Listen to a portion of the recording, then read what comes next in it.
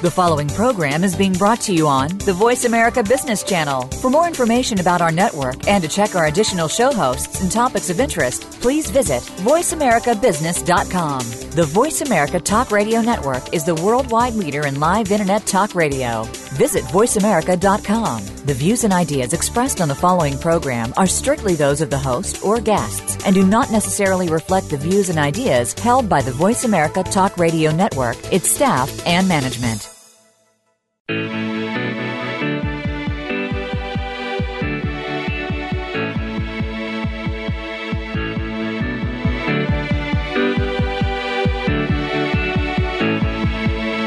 This hour of the Costa Report is brought to you by Dole Food Company, the world's leading producer and distributor of fresh fruits and vegetables. Welcome to the Costa Report. I'm Rebecca Costa, and thank you for joining me for another 2 hours of straight talk radio. I want to take a moment before we start our program today to thank our corporate sponsors, IBM and Dole Fresh Foods, and also our advertisers and listeners for making it possible for the Costa Report to be heard around the world. I know many members of our armed forces who are stationed overseas tune in each and every week. So I also want to take this opportunity to thank them for their service and for joining us again. My guest today is former United States Attorney General and Governor of Pennsylvania, Mr. Dick Thornburgh.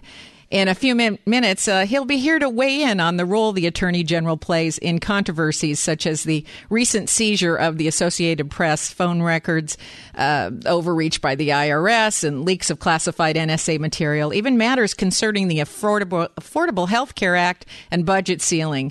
In one way or another, they all have to pass the legal scrutiny of the DOJ. But before Mr. Thornburgh joins us, let me tell you a little bit about his background. Thornburgh was born in Pennsylvania and earned his undergraduate degree in engineering from Yale University and his law degree from the University of Pittsburgh. And if our research is correct, he's also received honorary degrees from, count them, 32 additional colleges. He was practicing attorney at a law firm before being appointed by President Nixon to become the U.S. Attorney for the Western District of Pennsylvania, a position he served until 1975 when President Ford asked him to become Assistant Attorney General for the DOJ's Criminal Division. Then 3 years later, Thornburgh entered the race for and was elected Governor of Pennsylvania. As governor, Thornburgh inherited a record-high deficit, but he had the experience and determination to successfully balance the state budget every year during his tenure. When Thornburgh first took office, Pennsylvania's unemployment rate was among the top 10 in the nation. But by the time he stepped down as governor, he had created a surplus of $350 million, and the state's unemployment had dropped to be among the lowest of 10 states. He was responsible for the creation of more than 50,000 new businesses and 500,000 new jobs, and we'll hear more about how he managed that turnaround later in today's program. I also want to add that many listeners will remember Mr. Thornburgh as the voice of calm and reason during the 1979 Three Mile Island accident.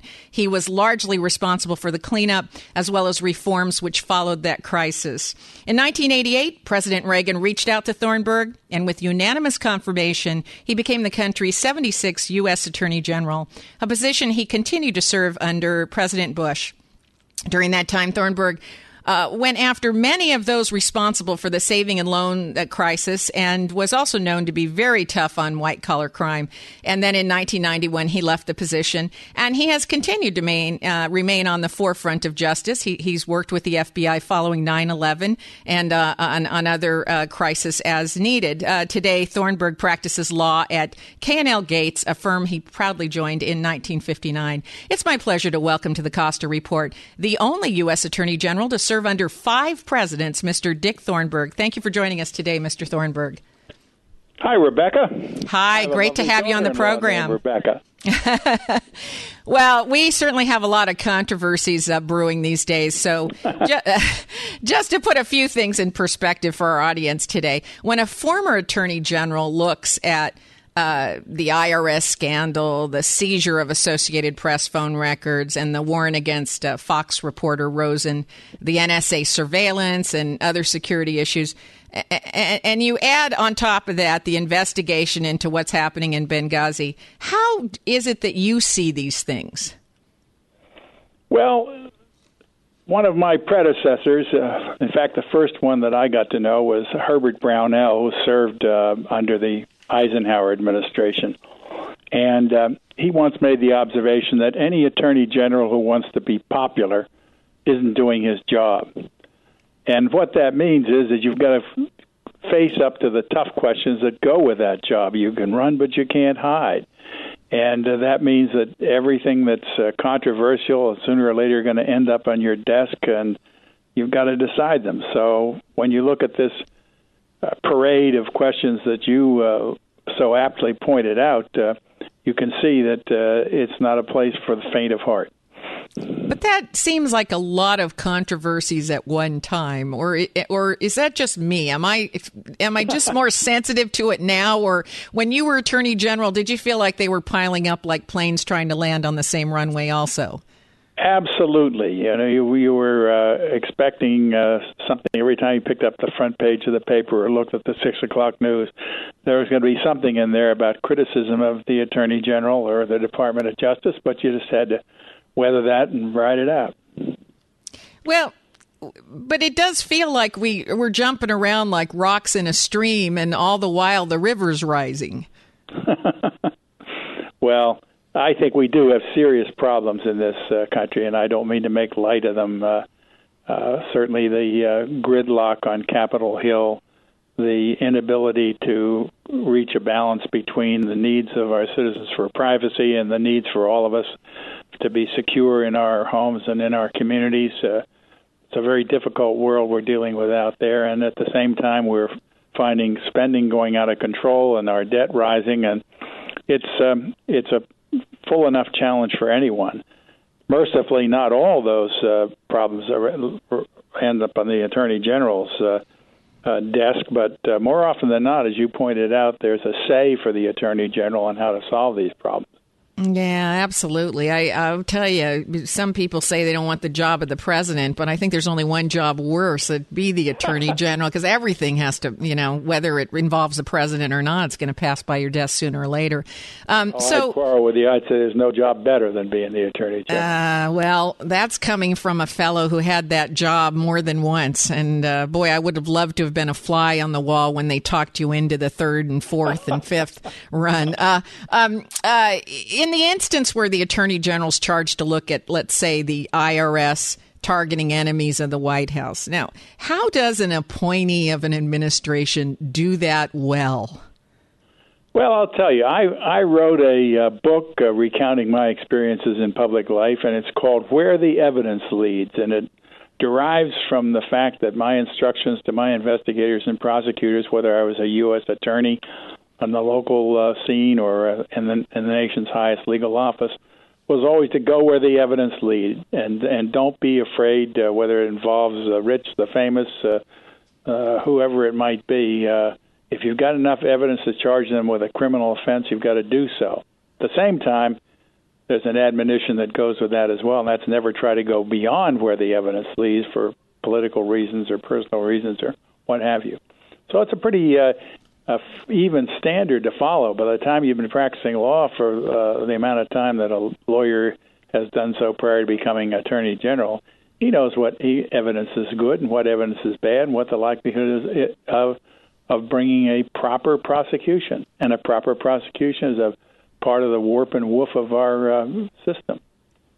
Well, I hear what you're saying, and this unfortunately flies in the face of the advice my father gave me when I got my first serious job. And this is what he told me. He said, there is no profit in being right if your boss is wrong. Oh, I think that's a very apt bit of advice and observation. And there were plenty of times I had to remind myself of that. And so what happens when you're really, when a path is leading to the White House or some such? We're going to have to take a short commercial break. But when we come back, I'd like to try to understand what happens when you have to go after and prosecute those people who are supporting the administration, supporting your boss, or even in a Watergate situation where the trail leads directly to the White House. So let's talk about that when we come back. We're going to take a short commercial break. And when we come back, we'll talk a little bit about what happens when you have to prosecute people you really don't want to. You're listening to the Costa Report.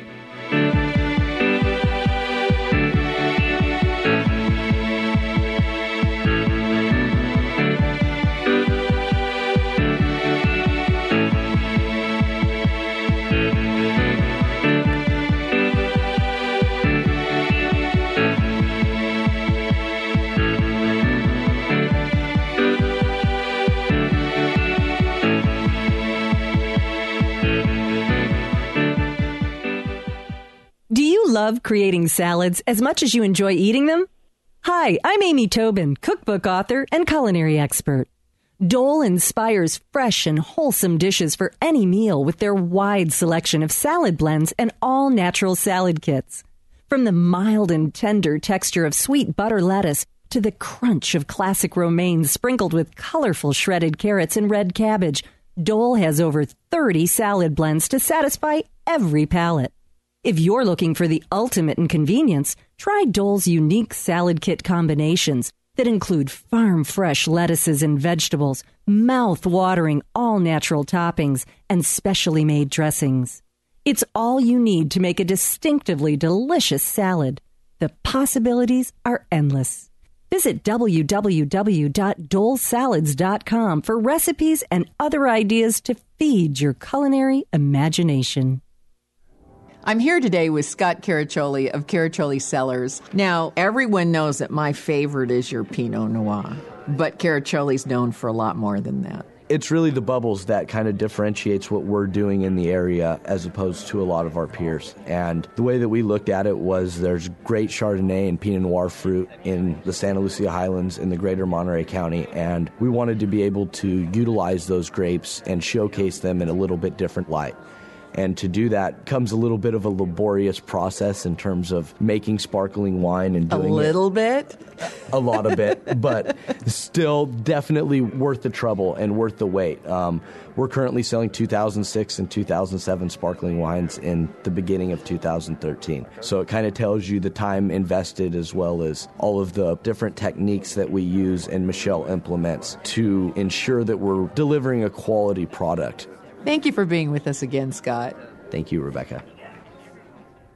I will never forget the day my son Jeremy told me he hated me and slammed the door in my face. I'm behavioral therapist Janet Lehman. Behavior problems can turn the child you love and your life into a nightmare. That's why my husband James and I created the Total Transformation, the step-by-step program that shows you how to fix the worst behavior problems and get your child to respect and listen to you again. No matter what the behavior, defiance, backtalk, angry outbursts, disrespect, we can help you stop it. Now you can get the Total Transformation for free. All you need to do is get the program and let us know how it works for you. You can keep it forever for free. Limited number of free programs available. Call now. 1-800-642-8896. 1-800-642-8896. That's 1-800-642-8896. 1-800-642-8896. Greetings, folks. This is Randy the Realtor. Time is running out. The clock is ticking. This is probably the last year the government is going to waive taxes on debt forgiveness. If you're still upside down on your mortgage, you better make some important decisions soon, ones that you can live with. Whether it's your own home or whether it's an investment property, you need to figure it out. Give me a call so you know where to get the facts and make good decisions. 831-566-2590. Hey, I'm Ethan Behrman. Join me each week on Smoke-Filled World as I cut through the smog of politics and current events to bring key issues and the figures behind them into sharper view. Listen and find out what's going on in the world and why. Guests, news, politics, issues, insight, and your calls. Each week with ideas that are left, right, and straightforward. Listen to Ethan Behrman's Smoke-Filled World, 6 to 8 p.m. Sundays here on Listen and Be Heard Radio, AM 1080, KSCO. Welcome back to the Costa Report. I'm Rebecca Costa, and my guest today is former United States Attorney General and Governor of Pennsylvania. And before the break, I think you were making the point that one of the characteristics of a good Attorney General is that they can't be worried about popularity or political agendas. So what happens when you have to prosecute supporters of the White House, or even if the DOJ itself is in the wrong? I mean, who oversees the DOJ, and how does that get taken care of? Well, you have to, as I said, go where the evidence leads. And if it leads in a particular direction or to a particular individual, you can't hesitate to bring cases against them, criminal charges, if the evidence is there. If you don't, you are not loyal to your oath to support and defend the Constitution. And if it's uncomfortable to you to have to prosecute friends and supporters of the administration, then you probably should resign. And we've had that happen from time to time as well. Mm-hmm. But it's a job which really requires absolute fidelity to the rule of law. You can't make it up on the fly. Yeah, absolutely. So let me ask you, when it comes to the surveillance by the NSA mm-hmm. of the locations and the durations of phone calls made by private citizens, as well as the information obtained about who reporters were calling for source mm-hmm. material, a lot of citizens worry that these things and other intrusive behaviors are being justified in the name of national security. So I was wondering if you had any feelings about whether following 9/11 we might have gone too far in opening the door for these warrantless government excesses with the Patriot Act. I think it's inevitable when you have a disaster like 9/11 that pendulum is going to swing a little bit closer to the interests of preserving national security than preserving our privacy. But, it has a way of swinging back the other way, just as it's doing now when people are concerned. I think some of the concern is a little bit overrated, that there isn't really that kind of conspiracy out there to invade people's private phone calls. But that's the way it's played, and that's the problem that has to be dealt with. And our good old system of democracy has a way of working these systems out, and I'm counting on it happening here. In your view, should we go back and maybe revisit the Patriot Act? Because we sort of had a post 9/11 shock at that point. It might not have been the best time to be passing the Patriot Act. We might have waited a little bit. But should we go back and revisit that now that we understand some of the repercussions? Constantly. Should be reviewed, of course, in the legislature that passed it, and that's what the hearings that are going on now is about. And it's subject to review in the courts, up, down from the lower courts up to the Supreme Court. So the checks and balances that the founding fathers arranged in our system are harder work today. Mm-hmm. And is that it's something that the Attorney General would analyze and make recommendations to the President? Yeah, you have a number of roles as the Attorney General. You obviously you're the chief law enforcement officer of the federal government as head of the Department of Justice, but you also have a responsibility through the civil rights divisions to look after the rights and liberties of all of us as citizens. Mm-hmm. On top of that, you have the responsibility to advise the president on the legality of certain laws that may be passed or certain actions that may be undertaken. So it's a full load of responsibilities. Mm-hmm.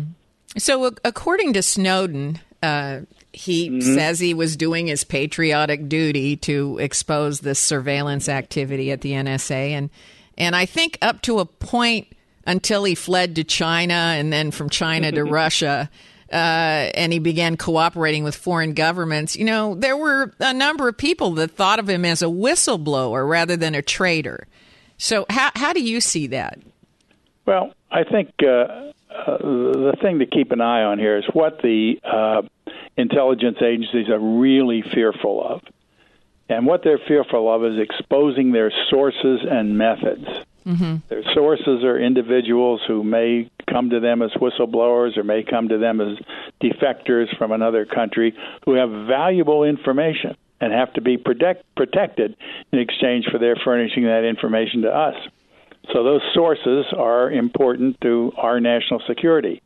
The methods are the use of electronic surveillance. Lord knows what else is out there that's been perfected in the laboratories of our super secret agencies. But those methods, once they're exposed, are useless. A method can be counteracted by people who don't wish us well. So you'll hear that always from the people in the spy agencies and in the law enforcement community as well. Its sources and methods are very important.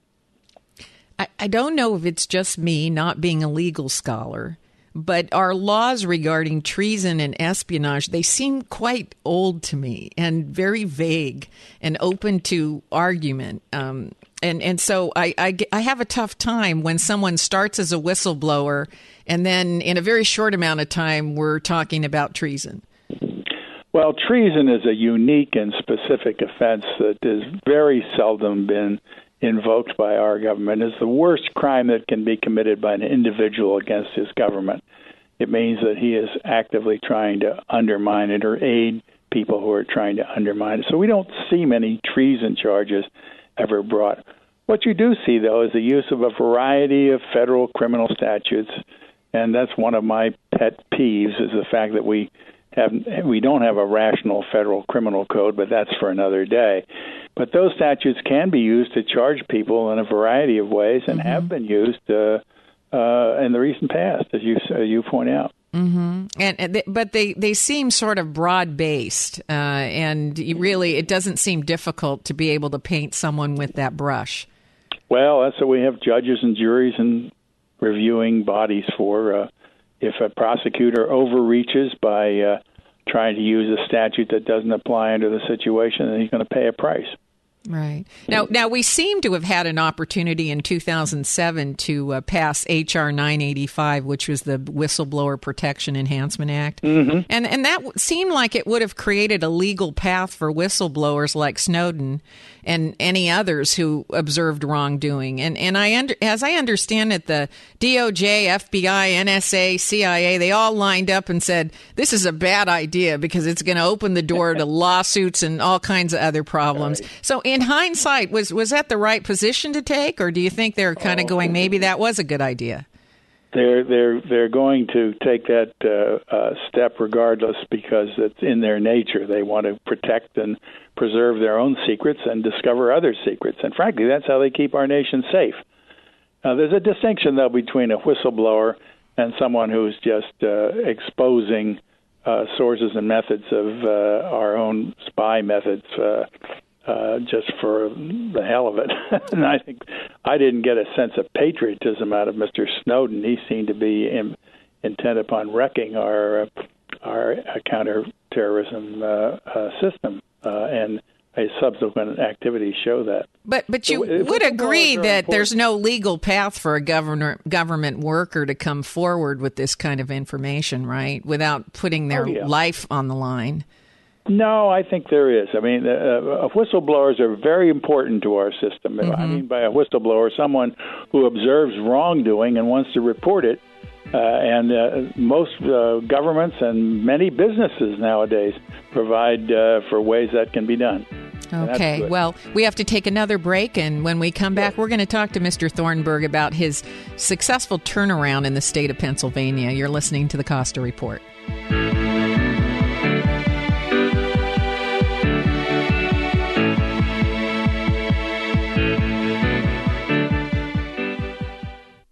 Did you know that every day we create 2.5 quintillion bytes of data, and that 90% of the data in the world today has been created in the last 2 years alone?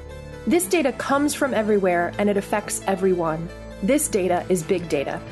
Big data is all data, and it's more than simply a matter of size. Big data represents an opportunity to uncover new insights, make your business more agile, and answer questions that were previously beyond your reach. IBM's Big Data platform uses sophisticated technologies and patented advanced analytics designed to complement your existing information infrastructure.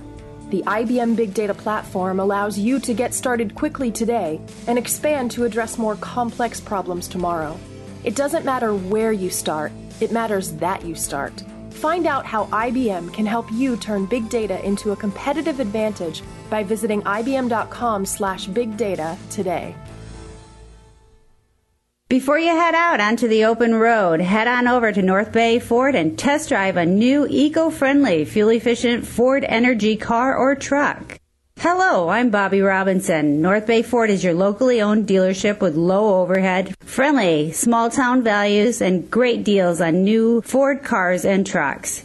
Here are two kinds of eco-friendly, energy-efficient Fords you can find right now at North Bay Ford. Get turbocharged direct injection performance with EcoBoost smart performance engines in the Ford Taurus, Explorer, Edge, F-150, Escape, Flex, and Fusion. Or get the power of gasoline and the savings of electricity with the new Ford C-Max and Fusion hybrids. Head over to North Bay Ford and test drive a new eco-friendly, fuel-efficient Ford and enjoy the ride of your life. We look forward to meeting you at locally owned North Bay Ford, 1999 Soquel Avenue, Santa Cruz, or on our web at northbayford.com.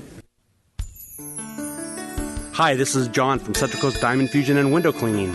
For nearly a decade, we've been keeping glass and other surfaces looking great, easier to clean, and resistant to damage. Central Coast Diamond Fusion coatings protect shower doors from staining, reduces cleaning time, eliminates the need to use harmful cleaning chemicals, and leaves a diamond-like finish. Our coatings also keep bathroom tiles, kitchen granite countertops, sinks, and toilets looking new and easy to clean. Central Coast Diamond Fusion can also restore most water-damaged shower glass and windows at a fraction of the cost of replacing them, which our own technicians have done at Stanford University, the California Academy of Science in San Francisco, and Nike's World Campus. Central Coast Diamond Fusion and Window Cleaning, 831-475-6210, or visit www.diamondfusion.com for more information. Central Coast Diamond Fusion and Window Cleaning, 831-475-6210. No job too small. Free estimates are available. Tune in What's Left Monday through Friday from 2 to 4 for a variety of hosts, guests, and topics. Monday, it's Alex Darnell with a progressive approach to breaking news stories and taking your calls. Tuesday, it's the Dr. Future Show, where Dr. and Mrs. Future share positive possibilities for the future with fascinating guests and your calls. Wednesday, it's Lieberman Live with guests from the world of media and topics straight from today's headlines. Thursday, it's On the Mark Radio with your host, Mark Silverman, as he interviews guests from a wide-ranging field of topics and takes your call.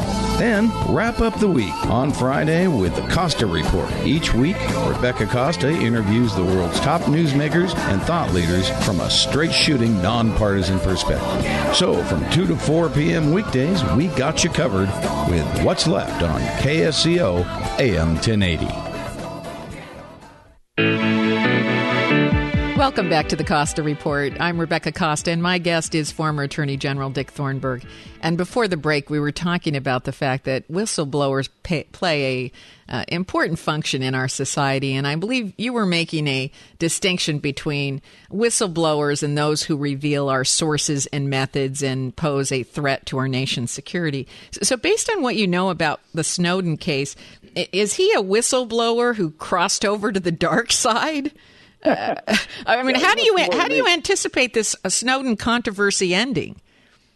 He looks to me like a mischief maker more than anything else. I don't think that there was any wrongdoing that he was reporting in the sense of criminal conduct, but what he was reporting was or uncovering was vital techniques used by our national defense agencies to protect each and every one of us, and it was just done in a totally irresponsible way. I don't think that's treason, as we mentioned earlier, but I do think that it's a serious breach of ethics and his obligations as a federal employee. Does it fall under some of the other espionage statutes?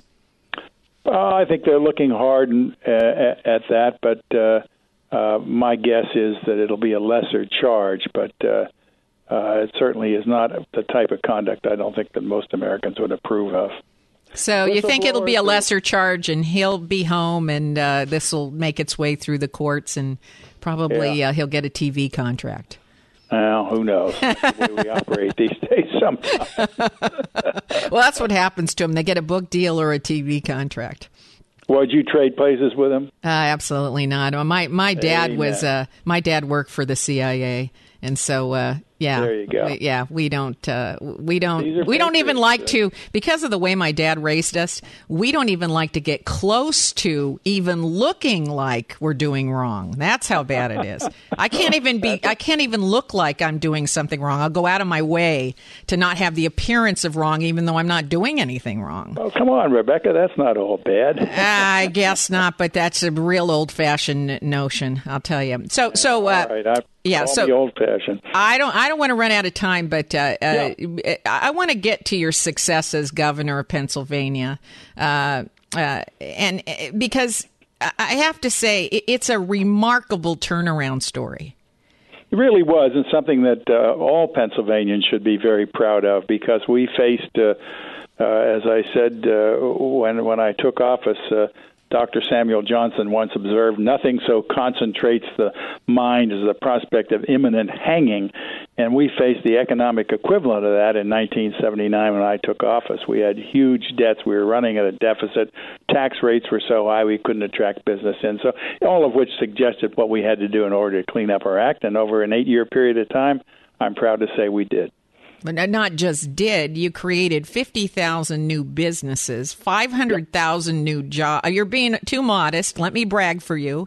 Oh, go ahead. I have to. A 500,000 new jobs. When you started, Pennsylvania was amongst the top 10 in unemployment. And when you left, they were in the bottom 10.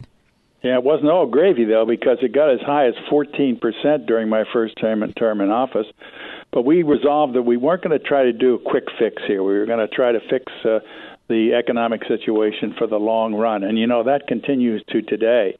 Our two principal cities of Pittsburgh and Philadelphia are used as models for how a big city can turn itself around. And the state has remained in good financial condition ever since. So. Now, do you have a lot of people from Detroit visiting? They could learn something. You start with a very simple proposition. Don't spend more than you take in. And now most states have a balanced budget requirement, and I'm all for a balanced budget amendment to the United States Constitution, because that's what teaches you fiscal discipline. And that's where you learn how much you have to cut in order to keep your head above water. Or if you want to spend more, you're going to take the heat for higher taxes. We lowered business tax rates, and we lowered personal tax rates, and everything was just going right for us. We really were pleased with the way it turned out. Well, you want to talk about another old-fashioned saying. My dad used to tell us we better learn to live within our means. Remember that? Yes, I should say so. It's not a bad admonition for today. It's not, but borrowing and credit is the lifestyle of the day. And don't you think that even in government, we've just sort of perpetuated that cultural phenomenon? Just borrow it. You never have to completely pay it back. I mean, how many people are ever going to pay off their whole house?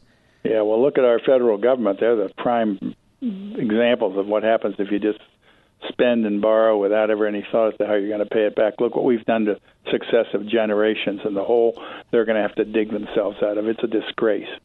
And now we're going to raise the debt ceiling again. Sure, automatically.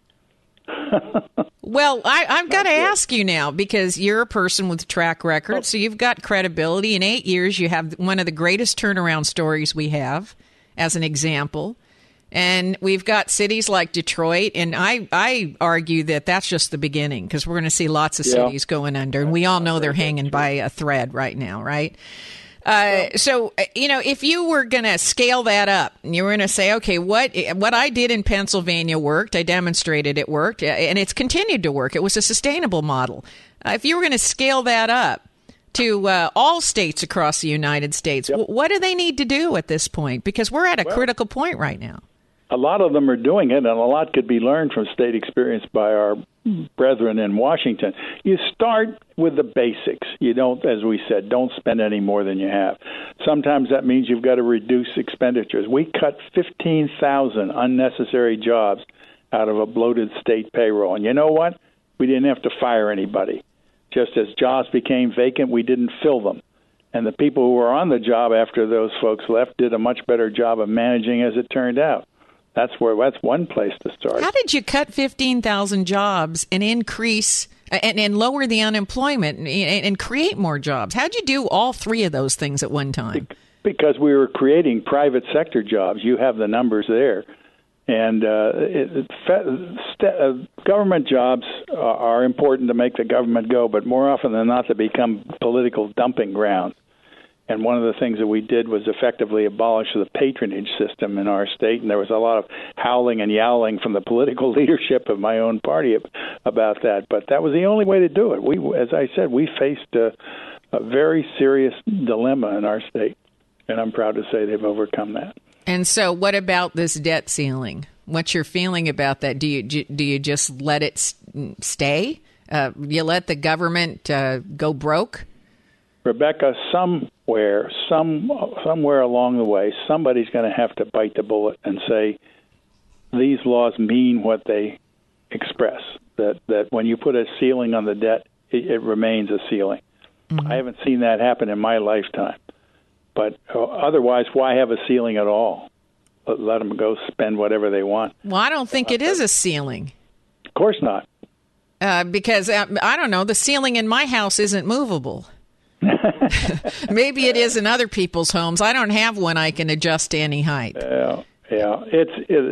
We've lost complete touch with reality when it comes to spending and taxing in this nation of ours. And it really breaks my heart because it seems to me that there's some very simple lessons that could be applied, beginning with a constitutional requirement to absolutely balance the budget year in, year out. That's a sword you said we balanced the budget every year I was in governor. Mm-hmm. I'd like to take credit for that, but the people who take credit for the people who framed the Pennsylvania Constitution, they didn't let Dick Thornburgh go off and spend more than he was taking in by way of revenues.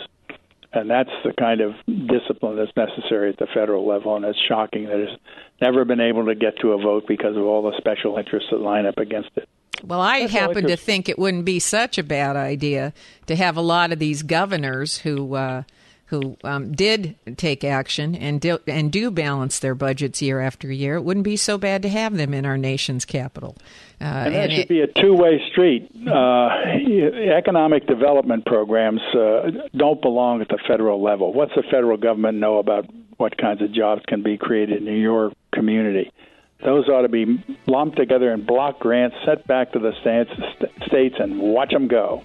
You're absolutely right, and I vote for that program. So we have to take our last break, and we'll be right back with Dick Thornburgh. You're listening to the Costa Report.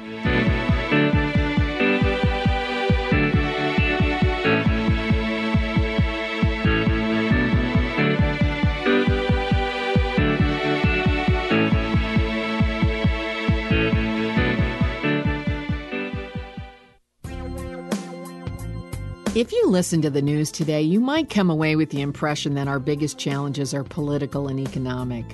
But if this were true, then countries which have different political and economic systems would be facing different problems. But they aren't. Every government and every nation is struggling with job creation, debt, immigration, climate change, terrorism, healthcare, energy, and wild swings in financial markets. So something else must be going on. That's why I'm inviting you to get a copy of The Watchman's Rattle, a book which shows how the Roman, Mayan, and Khmer empires once faced similar challenges and what we can do to avoid their fate. Visit RebeccaCosta.com today and get a copy of The Watchman's Rattle, because once you do, you'll never look at the world the same way.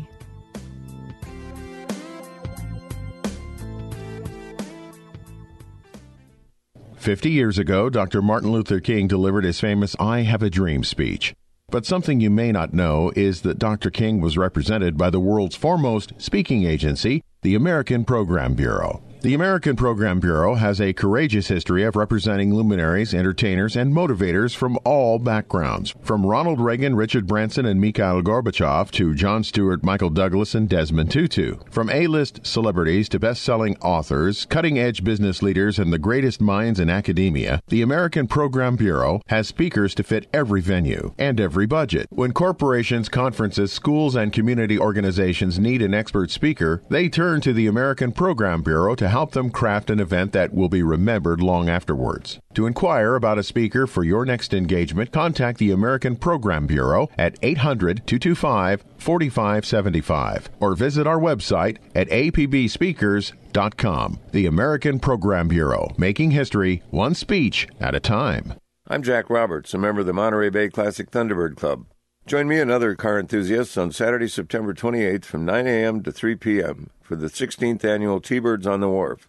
This year, T-Birds on the Wharf will benefit the Children's Hospice and Palliative Care Coalition.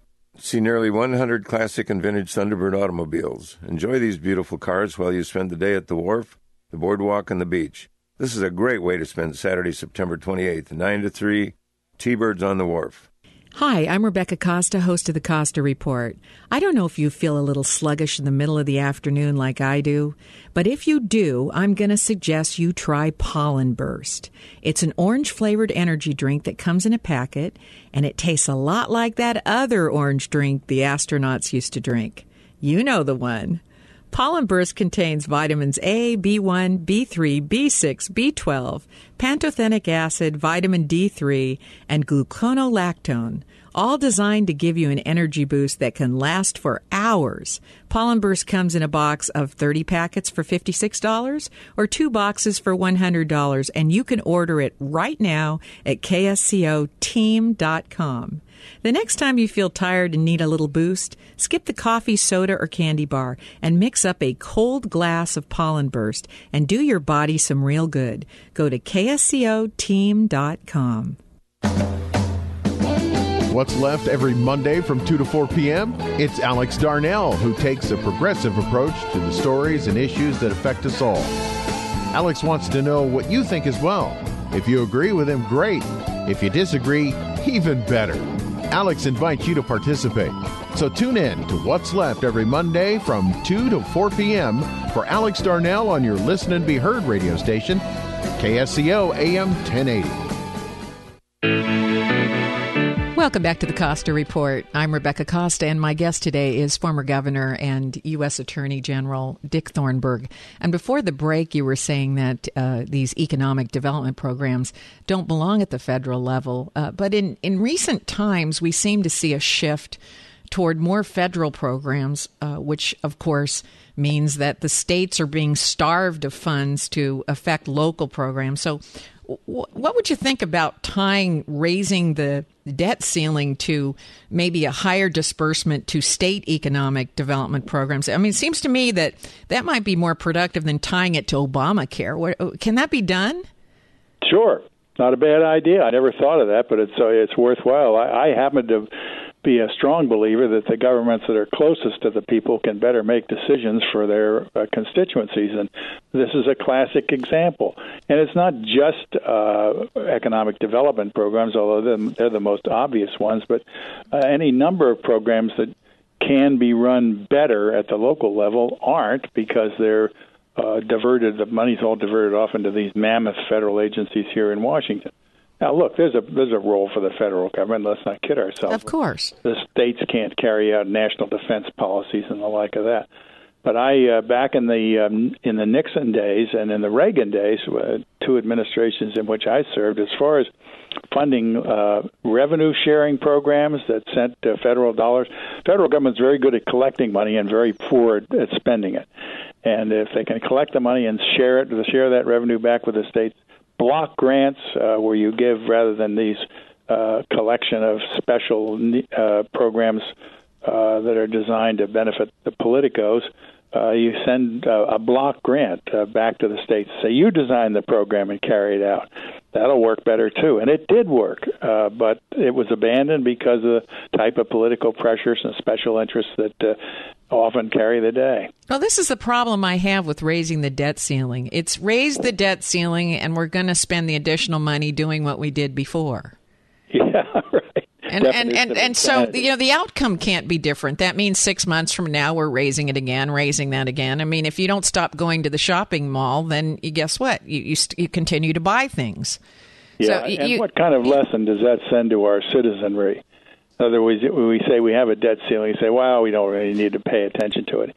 If we had a debt ceiling that was observed and set parameters upon what government spending and taxing levels could be, then it would be useful. Today it's a snare and a delusion, and actually sends a very contrary message to our citizenry, particularly young people.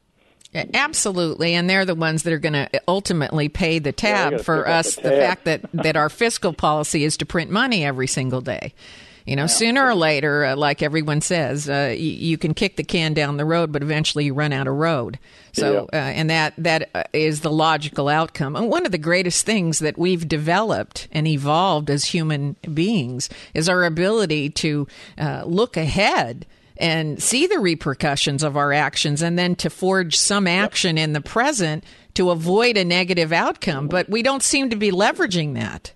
Well, that should be duty number one of any elected official, shouldn't it? You would think. Care for the future, to preserve the present and make sure that what we've developed, and we're still the finest nation in the world, but make sure that what we've developed in this country persists. But there's some threatening dark clouds out there now that I think are going to be very challenging for us all. Well, I'm pretty disgusted that they've tied this latest debt ceiling to Obamacare, which I don't, I really, no matter how you look at it, it's just nasty business. I would have rather they tied it to how the funds would be dispersed and used. And I would have liked to see some requirement for decentralization, for the money to go back to the states and to hold the states accountable for job creation, because I don't believe the federal government can create any jobs. I think the states do that. I like your suggestion in that regard. Now we got to find a friendly congressman or senator to put it into words. Well, I will give you, Rebecca, before everybody starts writing me to run for office, I will never run for office. I can get so much more done on the outside than I can on the inside, and you know that, right? There's a lot of truth to that, absolutely. I've got to share something with you, however, before we sign off here. Yeah. Tomorrow, my wife and I celebrate our 50th wedding anniversary. Congratulations. And to celebrate that, we're going to retrace our wedding trip. We took a trip through New England, and we're going to stop at all the places and see all the people we saw 50 years ago. Many of them are still around. Isn't that neat? Now, I got a question for you. Are you going to go in the same car you had back then? Hardly. It would be pretty fruitless, I think, at that time. No, we're going to rent a car and just have a ball. Now, where did you go? What was your trip? Well, we went to a resort named Johnny Seesaws up in Peru, Vermont. And then we visited one of my nephews at Dartmouth College. And then we went down to Cambridge. Both of us went to Harvard at one time or another or worked there. And then we went out on the Cape. Mm-hmm. And then we stopped at our colleges. My college is Yale, and Jenny's college is Wheaton College in Norton, Massachusetts. And then we wended our way back home. But it was perfect. Couldn't have been better. Well, this is the time of year the trees are turning. The trees will be glorious, yeah. Oh, they will be. There's nothing like making that drive along the New England coast this time of year. And for anybody listening, if you haven't done that, don't think that we're a couple of old fogies. Because, do you remember a time when your parents used to put you in the car and say, let's go for a drive? Yeah. Now, I know my environmental brethren are turning over right now and saying, yeah, you're going to burn fossil fuels. But I'm just going to say those were some of my happiest memories, is just going for a drive and looking. And that was a big deal to go out in the car, too. It was a treat. It was a treat to go for a drive with the family. And you do that on a Sunday. They'd say, well, let's go for a drive. We didn't really have a destination either. Oh, I know, exactly. But as a child, I always knew there'd be a stop and there would be ice cream involved. That's not a trip. That's a nostalgia trip, and a good one. There's somewhere along the line, my dad would pop for a couple of ice cream cones. Great. And that made me very happy. Now, before we do run out of time, how can listeners stay in touch and find out more about your activities? Well, I'm practicing law in Washington with the firm of K&L Gates, and they're right on the web, and my link is there, and I'd be glad to talk to them about it. Okay, I'm like you though. I'm not running for office. I wish you would. I will be the first to say I wish you would. I think there are any number of folks who could straighten out our problems. Unfortunately, they know better than to walk into that hornet's nest. I must say, for all the pluses and minuses, ups and downs, wins and losses that go with public life, I wouldn't trade a single minute of my time in public life for anything else. It was a great privilege to serve this country, and I just got to know so many extraordinary people and had so many good experiences that I think it's one of the great strengths of this country, and we just got to get more men and women, good men and women, to join in and run for office and serve in office and help to turn around those areas where we're falling short. I agree. The other way down the road. I agree with you. I agree with you completely. Well, that is our program for today. But before we say goodbye, I want to take this moment to thank you for your service. Thank you, Mr. Thornburg. My great pleasure, Rebecca. Nice to talk to you. If your station is leaving us after this hour and you'd like to comment on today's conversation with Dick Thornburg, you can email me at RebeccaCosta.com or send me a note on Facebook, Twitter, LinkedIn. We're pretty much all over the internet. So drop me a line and let me know how you feel about our program today. And if you missed the full interview with Thornburg or any of our other guests, you can download episodes of the Costa Report from our website, Apple iTunes, Podbean, and our new YouTube channel. And I also want to thank all the listeners who have been sending me emails and letters about the Watchman's Rattle and for passing the word along. We continue to have record book sales, and the reason is that this book explains the gridlock we're all witnessing in Washington, D.C. right now from a completely new perspective, one that you haven't heard anywhere else. We're in a war right now, but it's not a war between the left and the right. It's a war between policy based on empirical fact and data and policy based on unproven beliefs and superstition. This is a war the Mayans, Romans, Khmer, and Egyptian and Ming empires lost, and it led to their collapse. So if you haven't picked up your copy, go to our website at RebeccaCosta.com. Next week, my guest is former CEO of Hewlett-Packard and executive for AT&T, Miss Carly Fiorina. She's going to explain exactly what the United States has to do to fuel entrepreneurship and maintain its status as the world leader in innovation. Is our ability to innovate under threat by laws, compliances, and an unfriendly business climate? Don't miss a candid and important discussion with Carly Fiorina next week right here on the Costa Report, the one program you can count on week after week to put principles ahead of politics. Now, stay tuned for the second hour of the Costa Report when we hear how you feel about our conversation with Dick Thornburg.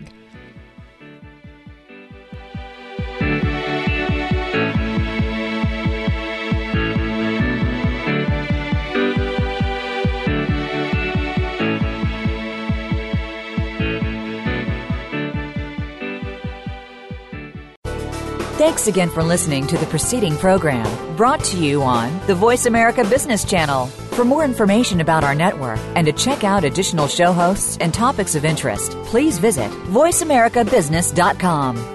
The Voice America Talk Radio Network is the worldwide leader in live Internet talk radio. Visit voiceamerica.com. The views and ideas expressed on the preceding program are strictly those of the host or guests and do not necessarily reflect the views and ideas held by the Voice America Talk Radio Network, its staff, and management.